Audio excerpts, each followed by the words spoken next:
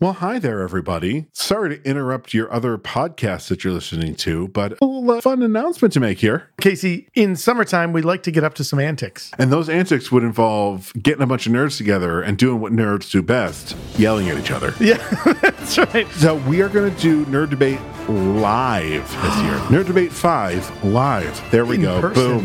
That Yes. is the subtitle. We just came up with it. We will be doing this at... The amazing Bullfinch Brew Pub here in Syracuse, New York.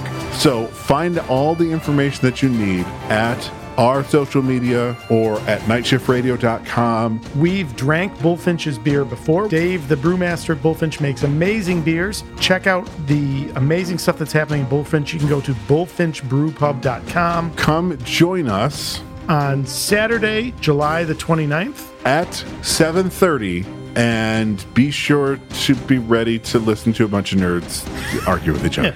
All right, we're going to leave your podcast now. Goodbye.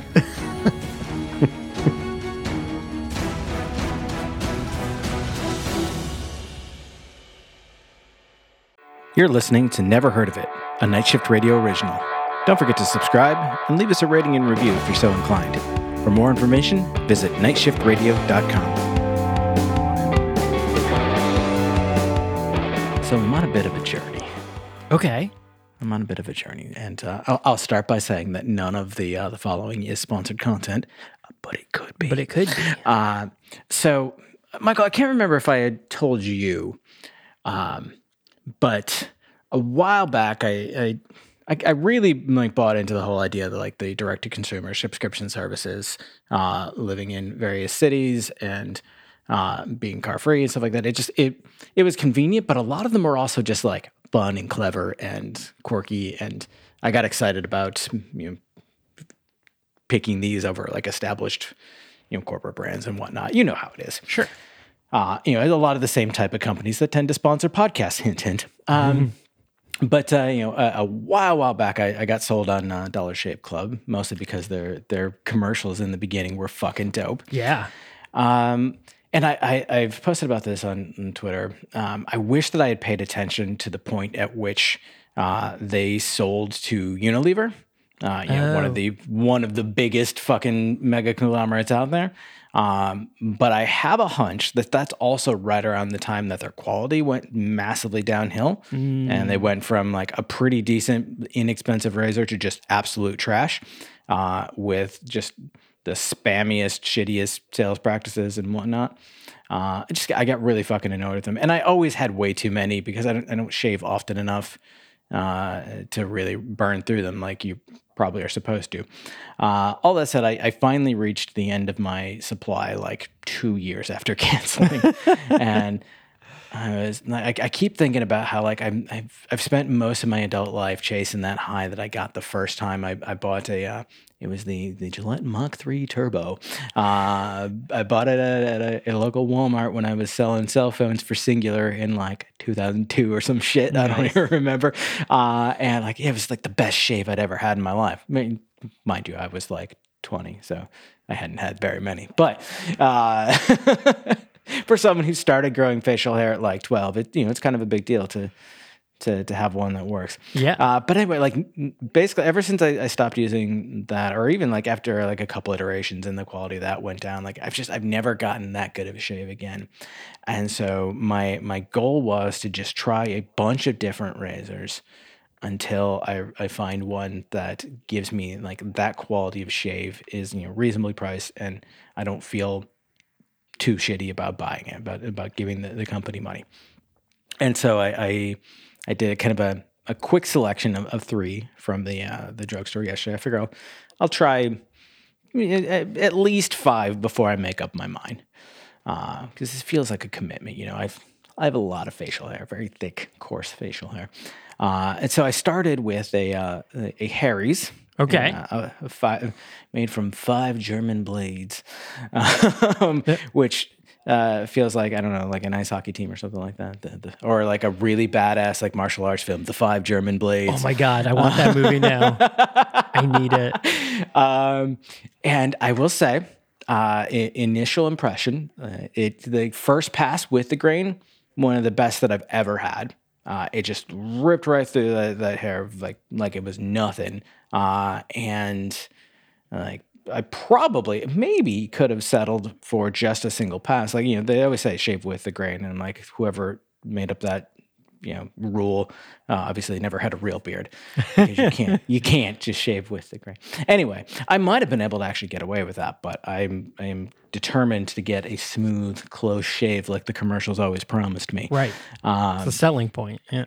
And so I flipped it around and I went against the grain. And I will say, on the positive side, it is the smoothest shave that I have had in a very long time. I cannot remember how long it's been since I had these, like, this few, like, rough patches or places that I missed, or, like, no matter how much time I spent, like, hacking away at all the corners and everything, there's always, like, patches left. I hate that. Yep. But, like, none of that this time. Now, mind you, it tore my face to shreds. I was bleeding like crazy when I was done, but it was the closest fucking shit. Now, mind you, I had no skin on my face, but there was also no hair. I looked like I just made out with a Cenobite. Pain is pleasure.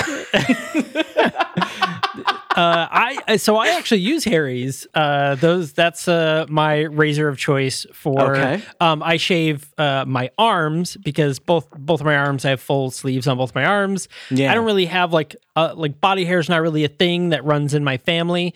So I don't really have a lot, but I didn't like the hair on my arms over top of the tattoos, because a lot of them I was That like, makes "Dude, I sense. paid a lot of fucking money for these things. I don't want hair." So I started shaving, but I don't really have a lot of body hair to begin with. So it isn't like I'm not really where it's, like you have thicker hair than I do. Like, your beard is bigger. Mine is very patchy and thin.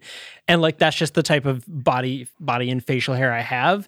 So yeah, Harry's works great for me. I've been a very big fan, and they're cheap. They're only like $9, anywhere between $7 to $9, and you get a couple of razors and they last forever.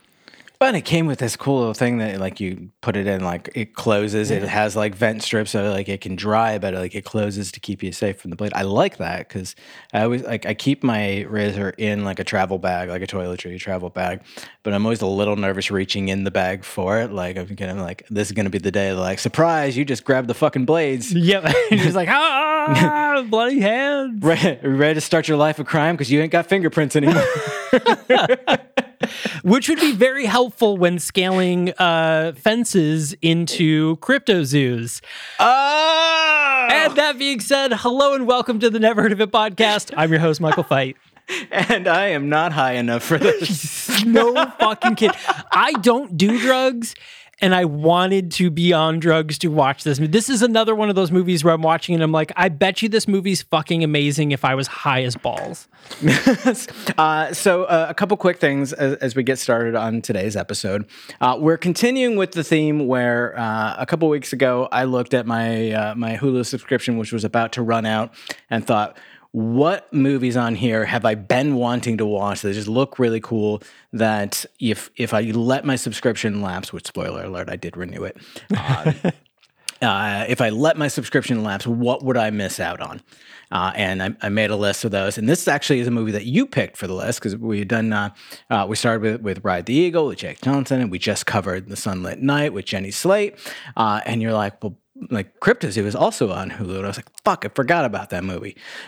So we're covering this film today that is very, very throwback animation style, very throwback story style. It's very, like, late mid 20th century, like, anti-war sentiments and whatnot. Like, there's a lot that feels like this was lifted straight out of, like, the 60s, 70s counterculture and just presented to us today. Like, somebody pulled it out of a vault. Yeah.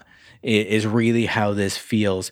And I watched some of this type of movie growing up, obviously as a young lad, without any world experience to reference from, and certainly without any illegal substances to enhance the experience, and thought, like, this shit's fucking weird. It's fucking weird.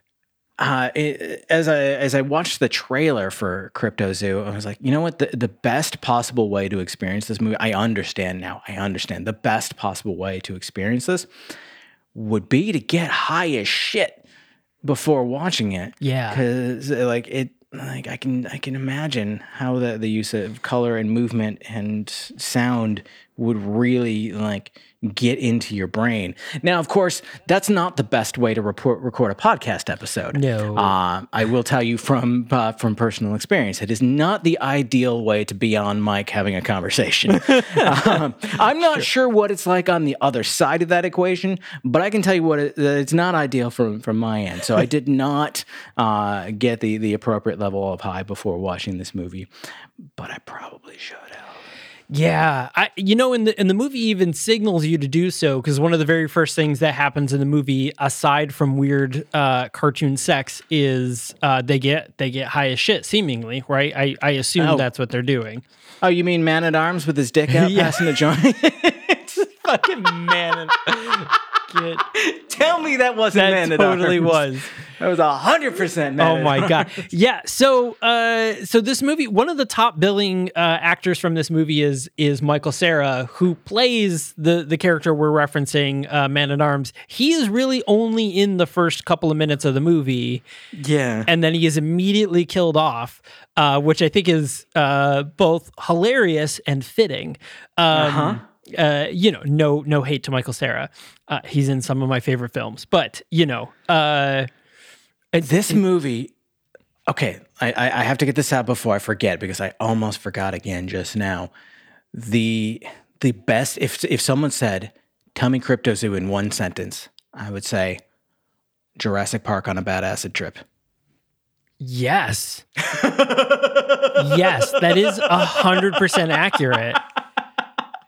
That is yeah. I mean, that's, and you mentioned the art style. I when I watched this movie, so in full disclosure, I saw the poster, Cryptozoo with the drawing and stuff like that. I saw the description and I saw who was in it, and I was like, I'm sold. I didn't look at anything else. So I did not know this was an animated film until very recently, until just before we had already chosen it and we were about to watch it, because I was like, yo, Lake Bell, Michael Cera, go hunting cryptids, like, why the fuck is nobody talking about this movie? Why wasn't this like a huge movie? And now I understand. And the art style reminded me of like watching the Hobbit animated show, or like The Last Unicorn. Like that's that kind of like pencil drawn weirdness. Yeah. I got some Wizards vibes from this, which totally. we've talked about so many times. We've got to cover that movie sometime. Yeah. Like, even if I have to buy it, like we have to cover that movie, because that was a huge part of my childhood trauma. Was growing up with this just bizarre, dystopic, anti-war animated film that I didn't understand at all, but just loved because it was a cool cartoon. Yeah. So this movie starts off with Michael Cera's character Matthew, and it went too far.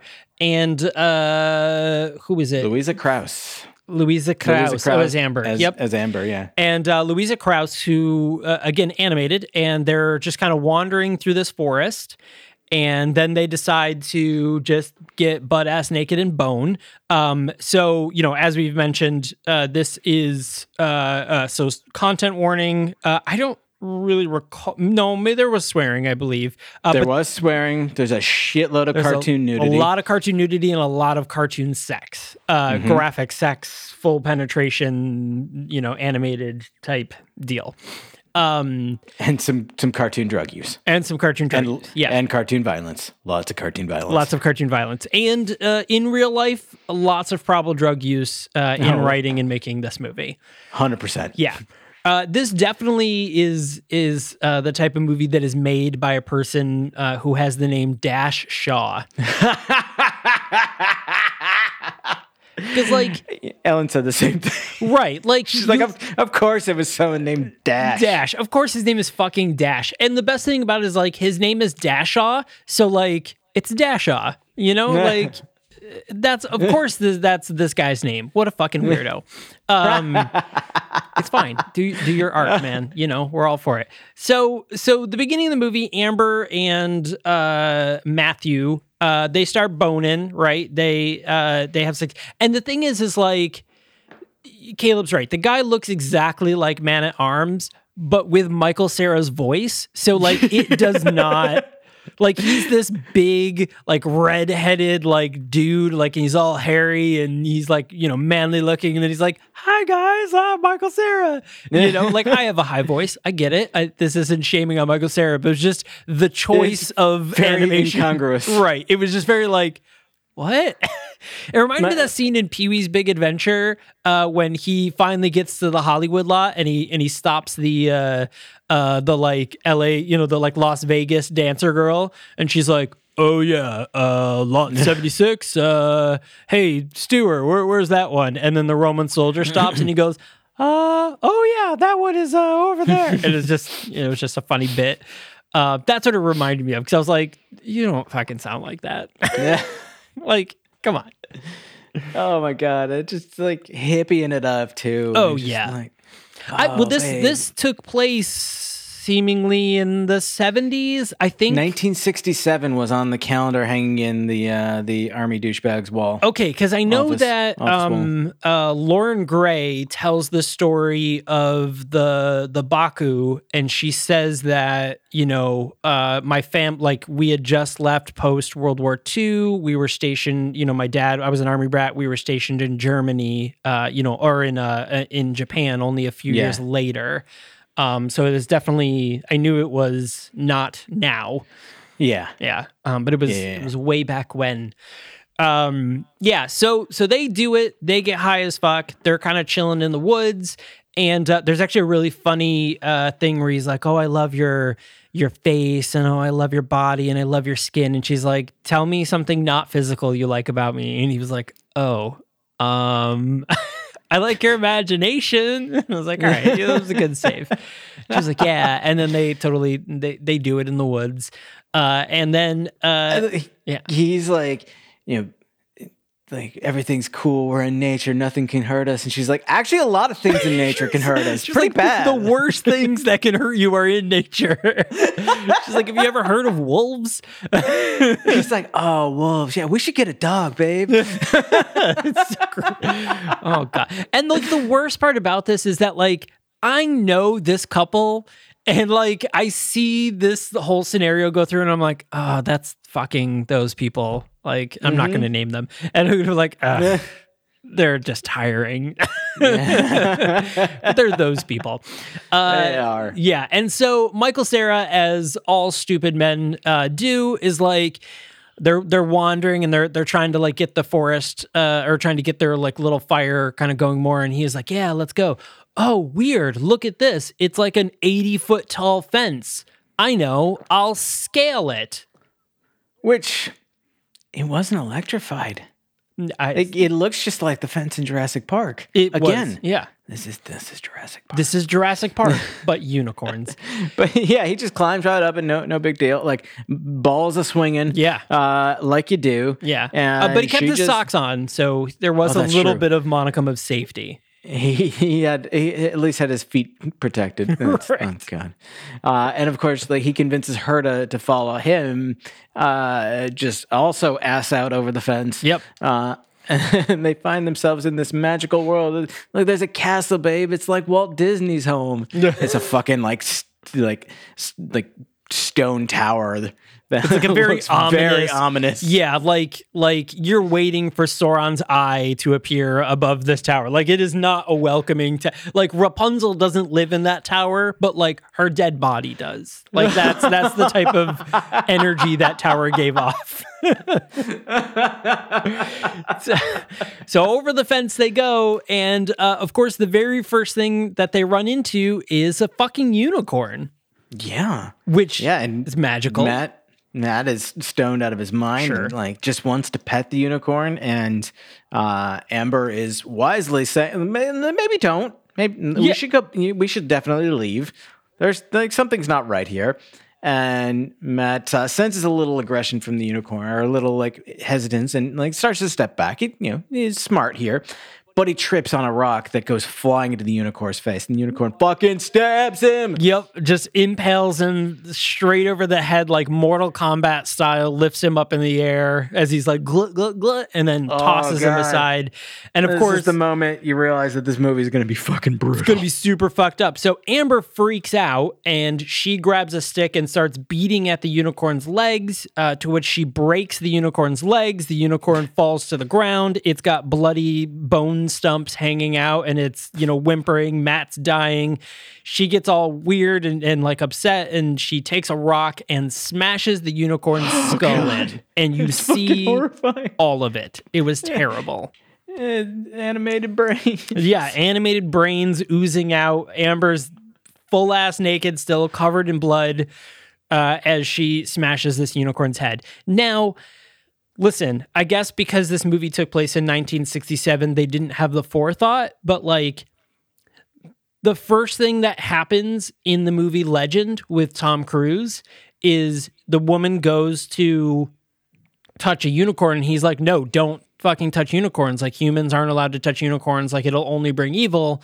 She touches the unicorn and literally evil happens for the rest of the movie, all because she touched the unicorn. Like, this is your lesson. This is 2 movies in a row.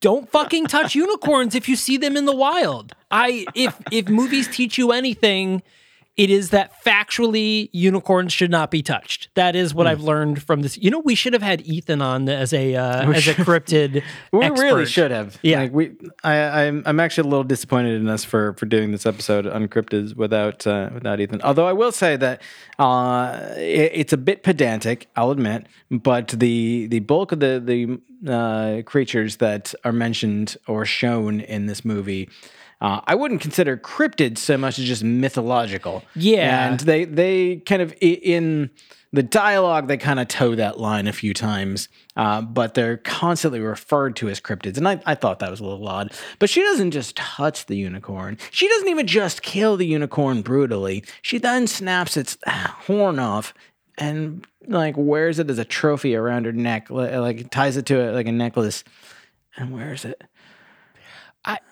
She continues wearing it for the rest of the movie. I think Amber is going through some things. Amber is definitely going through some things. And I think this was all a metaphor for the inner hatred that she was feeling as a woman in the 60s, and not being able to be free, and frustration, because Matt describes his dream. He was like, yeah, I had a dream that we stormed the Capitol building. And I was like, okay, hang on, Matt. I was like, this is a little prescient. We need to chill.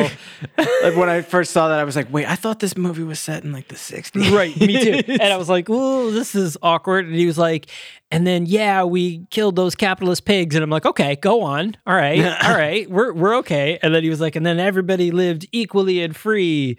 And I'm like, all right, Matt, but like, you couldn't even handle a unicorn, my dude. Like, you aren't toppling any governments anytime soon. You tripped over a rock and died. You ain't it, buddy. Right. You ain't it. Like, you're not the storm the Capitol and win type. Turns out most people aren't. Yeah, there is a very strong connection to how Matt looks in the movie to other people who attempted to end ability-wise storm the Capitol. And, this movie was released in 2021. Yeah. Which means that there's a fair chance. When was it? It was released in August of 2021, which means that there was a almost 100% chance that Dash Shaw was well aware of the implications of using the phrase "storm the Capitol" when he wrote this movie. At least after he released it, because I think this movie, if I saw correctly in the credits, even though it's not listed on IMDb, I think it actually was made in 2020, but didn't get a release until 2021. But still, that would have been one where like, hey, we can go back and maybe redo that scene. And you know what? He could still do it because, I mean, the worldwide gross is still only just under $38,000. Oh, which means that not that many people have seen it. Yeah. Dash, my guy, there's still time. There's still time. You can go through and fix it. It'll be fine. I mean, you know, like, you don't even have to change the movie. Just literally edit that one line to maybe use something a little less like incendiary than recent, relevant than storm the Capitol. Right. Yeah. Anyway. I mean, Dash, you do you. So I don't even know. Actually, I don't even know if the world's going to exist when this episode comes out. So what the fuck do I care? So I learned, I don't know if this is 100% a true fact, but a few people have claimed people that I trust have claimed to have done the research for this. So one, shout out to the Ukraine, as a whose ancestors not that far back, only like 2 generations back, were Ukrainian Jews, full on, support Ukraine and all that. And the president of the Ukraine is a comedian, a Ukrainian Jewish comedian who then became the president, who was at the time fighting on the front lines, when recording this episode a few weeks ago, to those listening, but also is the voice of Paddington in the Ukrainian version of Paddington. That's amazing. Like, what a fucking legend. Like, what an icon. Like, he's like, oh, hey, one of the largest countries in Asia, aside from China, invaded my country. I'm going to go fight on the front lines. I'm going to tell a bunch of jokes, and I'm still going to release a bunch of videos of me holding a gun and armor being like, I wish a fucker would. Real talk. I saw one of the photos of him in like uniform, like heading to the front, and I was like, wait a second, is that Jeremy Renner? Yeah. Is Hawkeye going to fight? Right. He's a good looking dude too. He's a very good looking dude. Yeah, it's wild. He's been in a bunch of movies and TV shows and stuff like that, like recently too, like 2005, 2006, like in the past 20 years, 2011, 2014. Crazy. Anyways, Vladimir Zelensky, hello. I mean, you're probably busy, so you're not listening to this episode, and that's okay, but maybe you listen to it later on, and that's fine.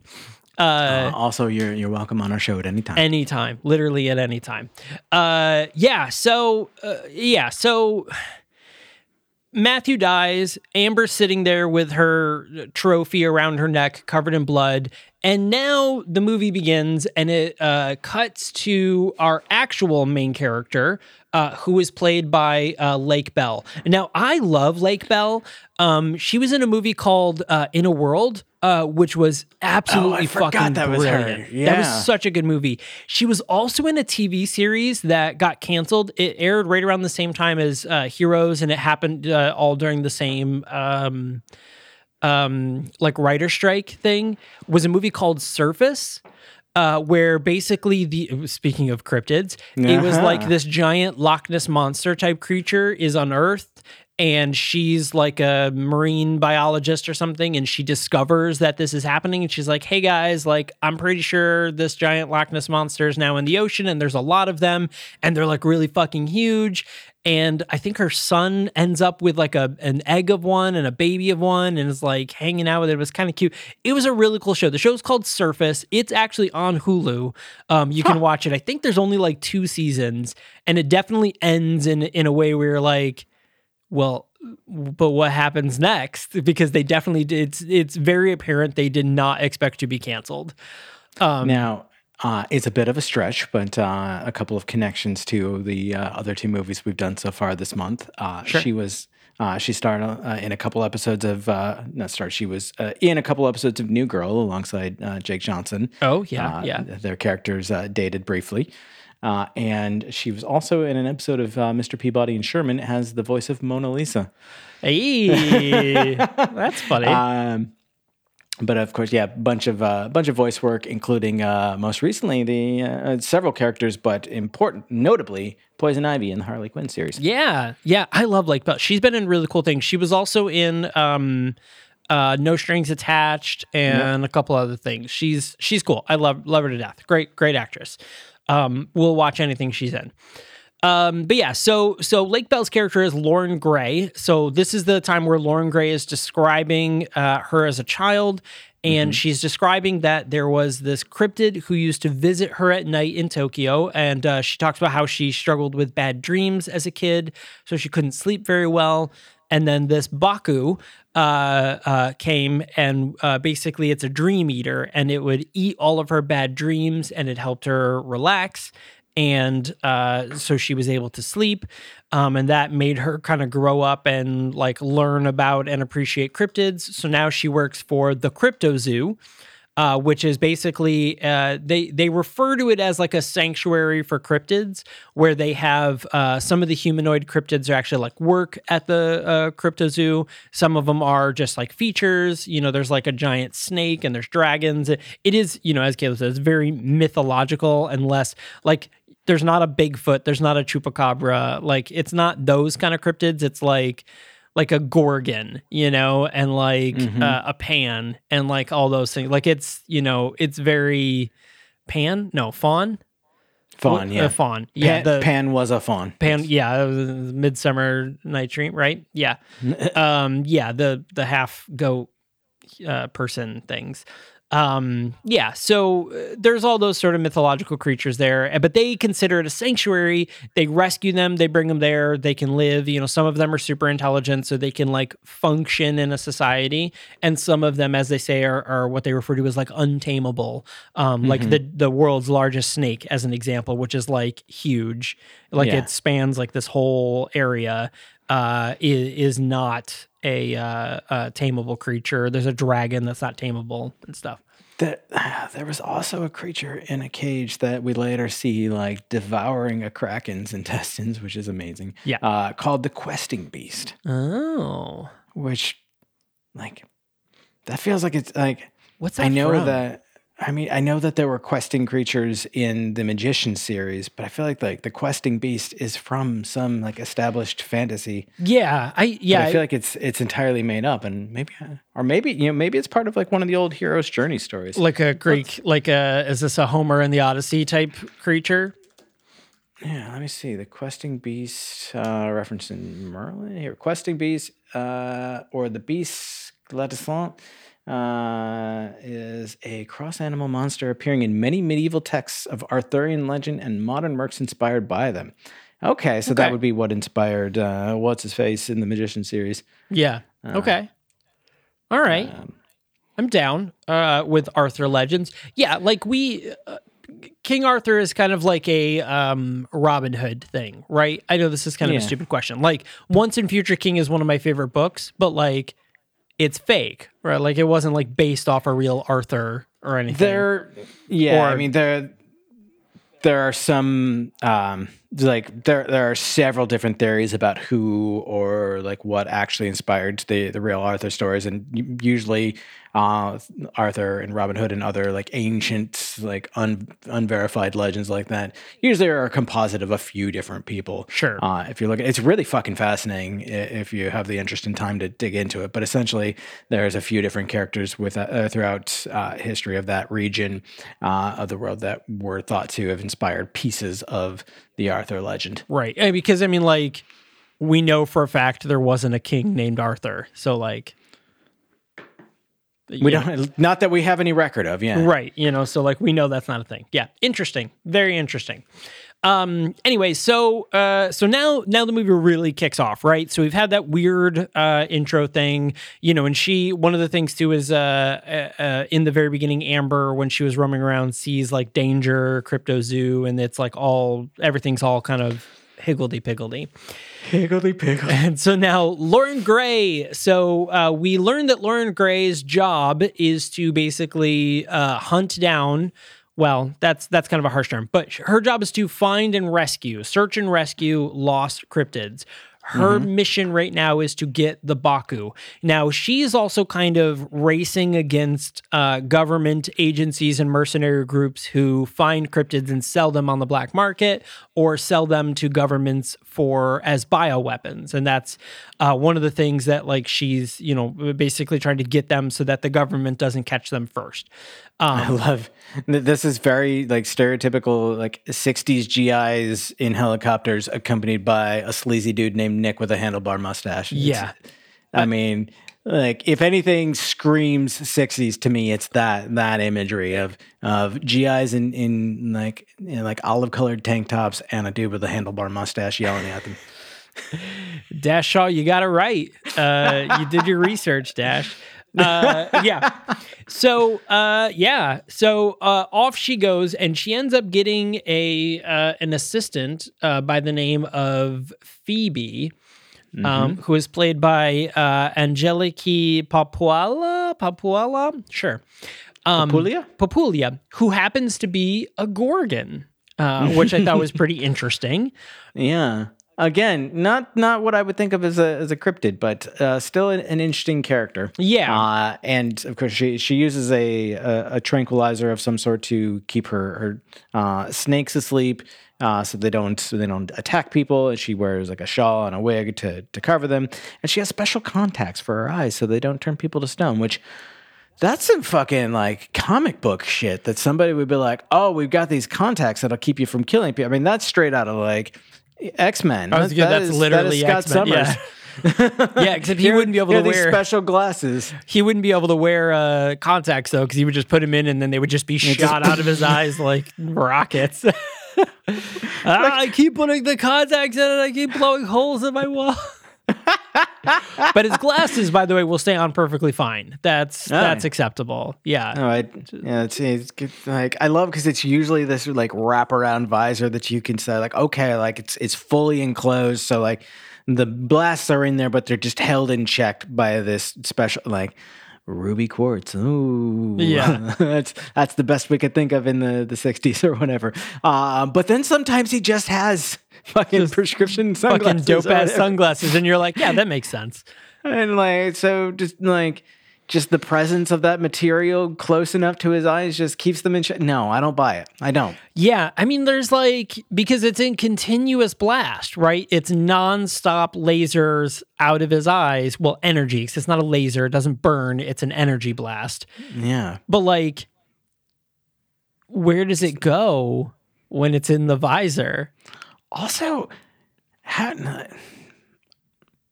honestly, this has probably been addressed at some point, but I feel like the question needs to be asked. How does all that power being somehow channeled from like elsewhere in the universe, like through his eyes, not fucking burn holes in his head? It just blow through his eyelids every time he shuts his eyes, you know? Yeah. Like that just like the massive force of all this cosmic energy channel. Like, no, at the very least, he singed his eyelashes off. You cannot tell me that Scott Summers has functional eyelashes. No.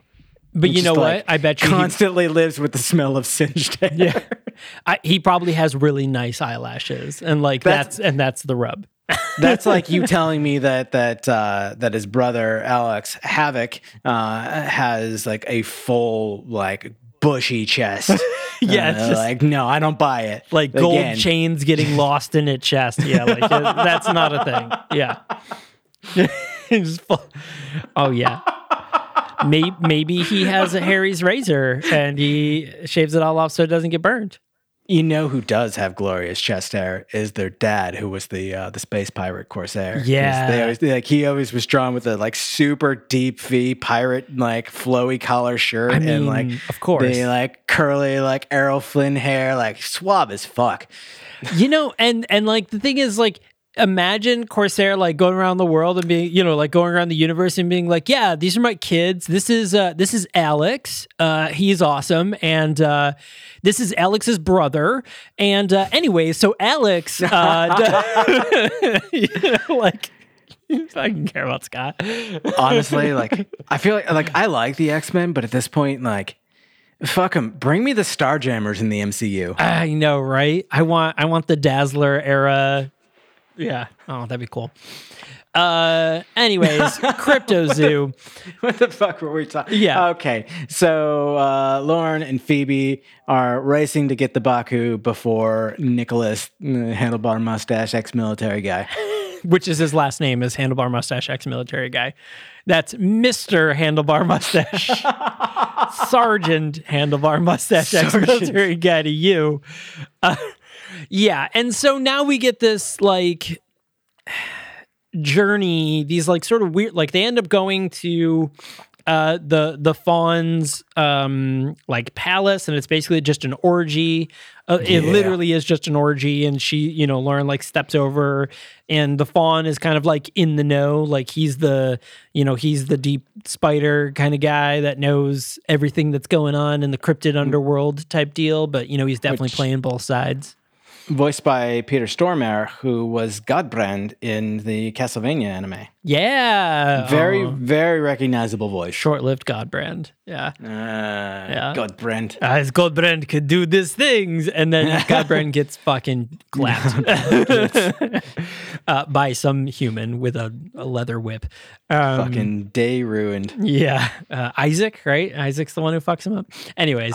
Probably. Spoiler. I mean, it's like episode 5, so like you're already there. You are several years behind at this point. Yeah. Yeah, so, he's like, I don't know, maybe you should go ask this person. And so they kind of get the runaround. They do end up going to this, they find this other person named Pliny, who is basically like it's like a torso and legs. Like it's basically a human minus the head, but it's Krang, but the face is in the body, right? But it acts like a little kid. I've seen like illustrations of characters like this before, but I don't know that I've ever seen like a defined like creature that's like this, whose face is in its torso. Yeah, I don't think I've ever seen anything that portrayed it. Yeah, definitely referenced, but never seen. Agreed. Because it's fake. How dare you? I know, I'm ruining days here. Anyways, the Pliny has seen the Baku and says like, oh, it was taken to fucking Tennessee or something, and something about a black cat, but it's a kid, so it's only speaking in like Tennessee, black cat, I don't know, and it's kind of scared. So off they go to Tennessee, and for some reason go to a strip club that has like a black cat for a logo. And they go in, and they're all like, "Ooh, we got to go in here and see if they know anything." And it turns out the strip club owner doesn't actually know anything. But while this is happening, they see that there are tanks rolling through the street, and it's casually, like you do. It's fucking weird, and it's the military guy also on the hunt for the Baku.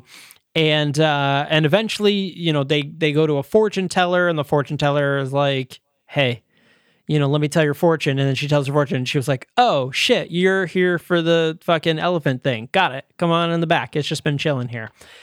So they find the Baku, they go to rescue it, but of course the military guy comes in, fucks everything up because the fawn guy betrayed them, because duh.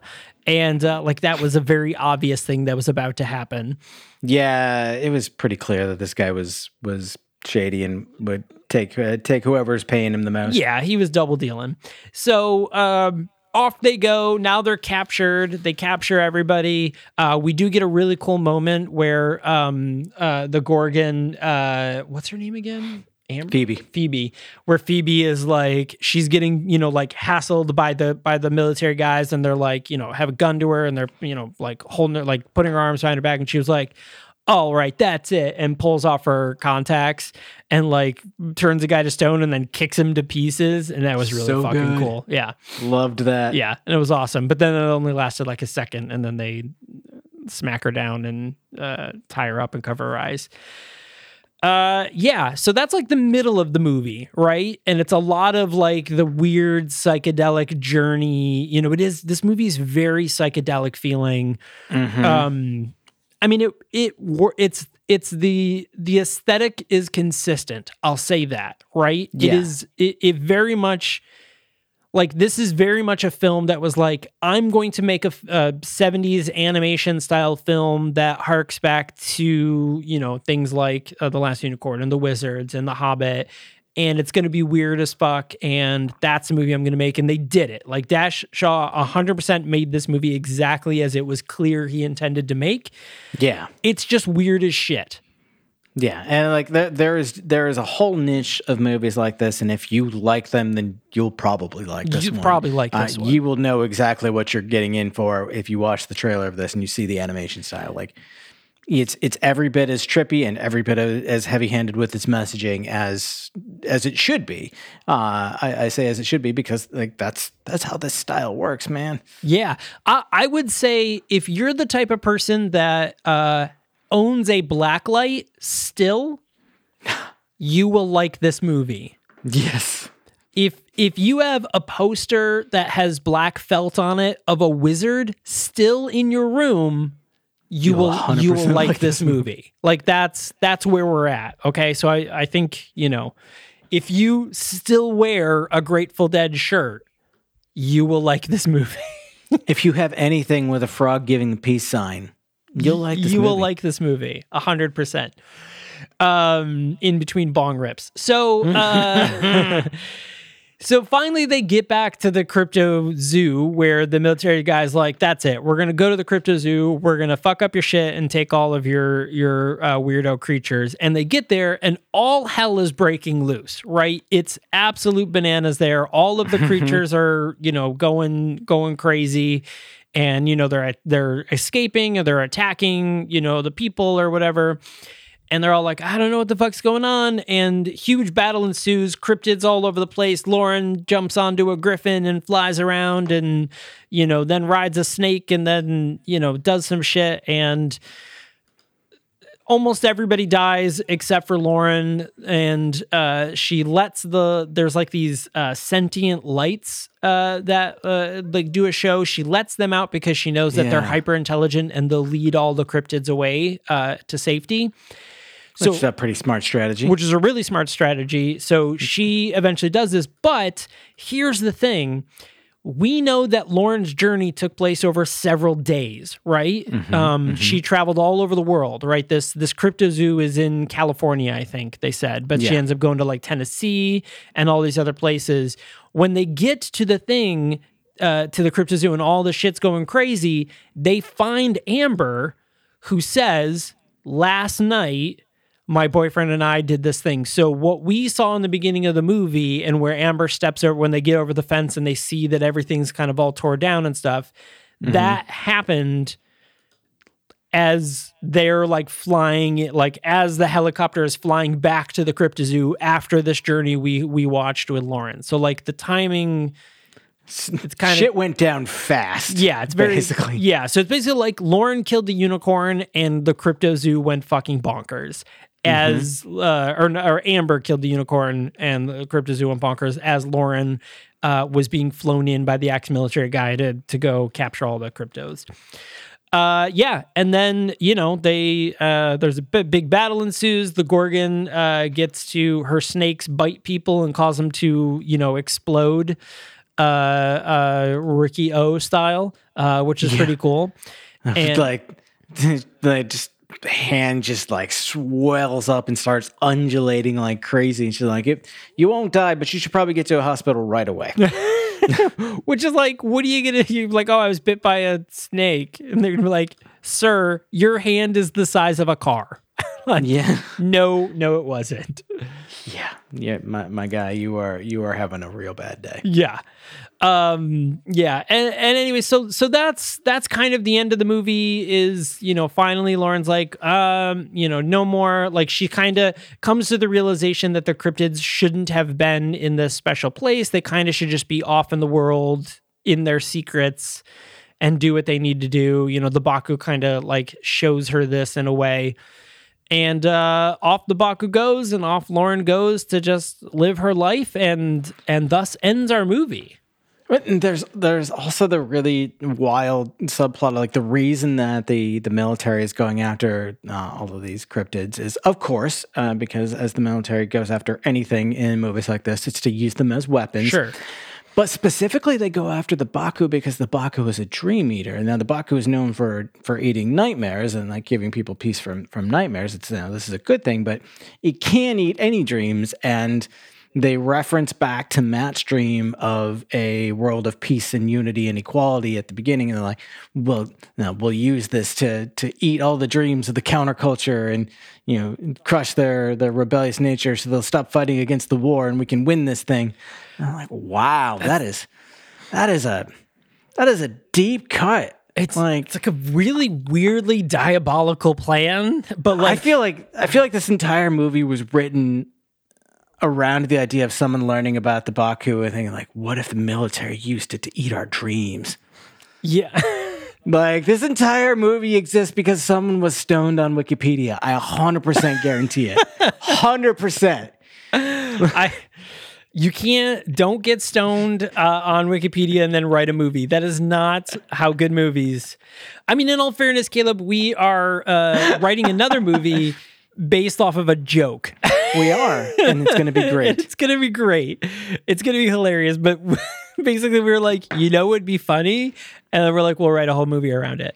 I mean, it worked for Velocipaster. I think it can work for us. And and that was for an autocorrect mistake, which I still don't believe, because I don't think there is ever a way you could accidentally write Velocipaster instead of Velociraptor, maybe. I don't know. I have actively typed the word Velocipaster several times, and I'm sure my phone would still be like, that's not real. That's not a word. Yeah, you don't know that. Yeah. Yeah, what I love when I'm writing in this is why I hate Microsoft Teams, is that I'll write things in Microsoft Teams, and you know how you can like right click to like autocorrect? Is like sometimes I'll write a word, like I'll write remember, and it'll be like REMMEBER, and I'll right click it and it's like, oh yeah, remember. But I'll write TEH and I'll like instead of THE and I'll right click on it, and Teams is like, I've never heard of this word in my life. And I'm like, it's three fucking letters. Like, I mean the, come on. And it's just like, I have no idea what you're saying right now.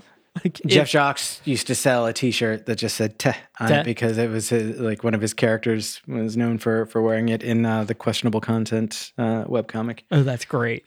So you could buy a shirt. This is like white on black, like white letters on black cheese that just said "teh." Oh, I like that. Yeah. So Cryptozoo. If I were to rewrite this movie, I think I would keep in the anti-government propaganda aspect of it. I think I would make it live action though, but make it not as fucking weird.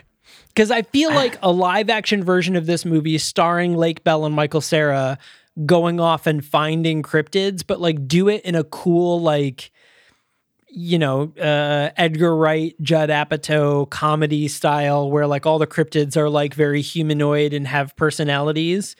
I think that would be a really funny movie. I definitely think that a live action of this could do really well. I definitely see why it was animated. As soon as I saw what the animation style looked like, and then saw like the subject matter, and that they went really all in into featuring as many cryptids as they can. I'm not naive enough to think that animation is cheap, but I feel like animating the entire thing is probably less expensive than trying to do really good creature effects. Yeah. I mean, I mean, definitely. I mean, this movie, barely made a year's salary on minimum wage. So like they definitely didn't get their money back, seemingly. I don't know what the budget of this movie was, but it was probably more than our budget. But yeah, I do understand it. But I think if you gave this movie and rewrote it to make it a little more mainstream, you could totally, $20 million, $30 million, make this movie and make it really fucking cool. I think it would be really cool. I would agree. And Michael, by our movie, our budget, you're referring to our short film Somnium, which is currently in fundraising. Is that correct? It is, yeah. And actually, by the time this episode airs, we will still be in our fundraising, but we are going to begin filming in like a week. Which is really fucking cool. We, by this point, we have lead actors already. We've got our two main characters. We've got all our side characters made. We've got our locations. But we are still accepting donations. So $25 gets you a cool limited edition Somnium shirt. $50 gets you 2 16 by 20 limited edition art prints that are absolutely cool, done by the artist Jeremy Jajits. He's a local to Syracuse artist. He's Form and Type on Instagram. But these are limited edition, numbered and signed art prints. And then $500 donation gives you, or $75 gets you the posters and the shirt, and $500 gets you the Somnium Pyramid, a replica of the pyramid actually seen in the movie and used in the movie. So a movie prop replica. And if you're feeling particularly generous and you want to pad out your own IMDb profile, of course, 1,000 or more will get you an executive producer credit in addition to all of the above. And for the particularly affluent and bored, for $10 million in seed funding, I'm looking at you, venture capitalists, we will make the company Somnium. Yes, which is Somnium is a company that makes an app that records people's dreams that you can watch like mini movies, kind of like scroll through on an app on your phone and watch people's dreams, watch them like a movie. Who wouldn't want to do this? To our knowledge, is not currently possible, but hey, nothing was possible until it was. I mean, for $10 million, I'll make it possible. That would be the moment where, like, in real life, I would smile and you'd see a little ding ding on my teeth. Yeah. No, I saw it. I felt it in my heart, Caleb. Oh, a gleam in my eye. But that link is down below, nightshiftradio.com/somnium. Again, still accepting donations. Still get that in there now before funding closes, which I don't anticipate to happen very soon, but probably in the next couple of weeks by the time you're listening to this episode. So definitely check that out. So Cryptozoo, should you watch this movie? As mentioned, if you are a fan of that sort of style animation, and you like kind of trippy, it comes down to the animation. If you dig the animation and if you can tolerate and like the animation, you'll probably like this movie. As for the substance of the movie, I think the script wise, it's kind of lacking. Any sort of like, wow, what a great story. I think it's only cool because of the animation style. I likened it to Wizards earlier. It has nowhere near the impact that a movie made about nuclear holocaust during the Cold War is going to have. But it still hits. I would say if you have safe and reliable access to psychedelics and that's your jam, take some, wait about an hour or so for it to kick in, put this movie on and enjoy. Otherwise, you have to specifically like this kind of movie, and if you do, you'll enjoy it. If you don't, probably give it a pass. I mean, I don't know. I'm not your dad. Watch it. I don't fucking care. Right. I enjoyed it. It was weird as shit, but I enjoyed it. I do not regret that we chose it. Yeah, you know what? And it clocks in at about an hour and a half long. And, most of that is done up with the credits at the end. It's really, it's a short jaunt. If you get like a good high, that'll either feel like 3 minutes or a week and a half. And like either way, it's going to be an interesting journey for you. Yeah. But definitely don't go into this movie expecting a lot of Michael Cera. He is literally only in the first 5 minutes of the movie, and then he is no longer in the movie. Yeah. So there it is, guys. Cryptozoo. We've got one more film for this month, which I can't believe March is almost over already. This is insane. Mm-hmm. But again, every film we're doing this month is on Hulu, and the next movie we're doing is called Judy and Punch, which I'm actually super excited for. It looks like this is going to be another, I feel like is going to be another cool indie darling film. It looks very good. Yeah. So I'm very excited about that. So again, Cryptozoo is on Hulu, as was all of the films for this month. So there it is, everyone. Thanks a lot for joining us for this episode. If you have not hit subscribe, make sure to do that. If you're able to, leave a rating and review. And of course, above all else, make sure to share with 100,000 of your closest friends. It's the least you can do. Just minimum. Thanks a lot for joining us, everyone, and we will see you next time. Bye.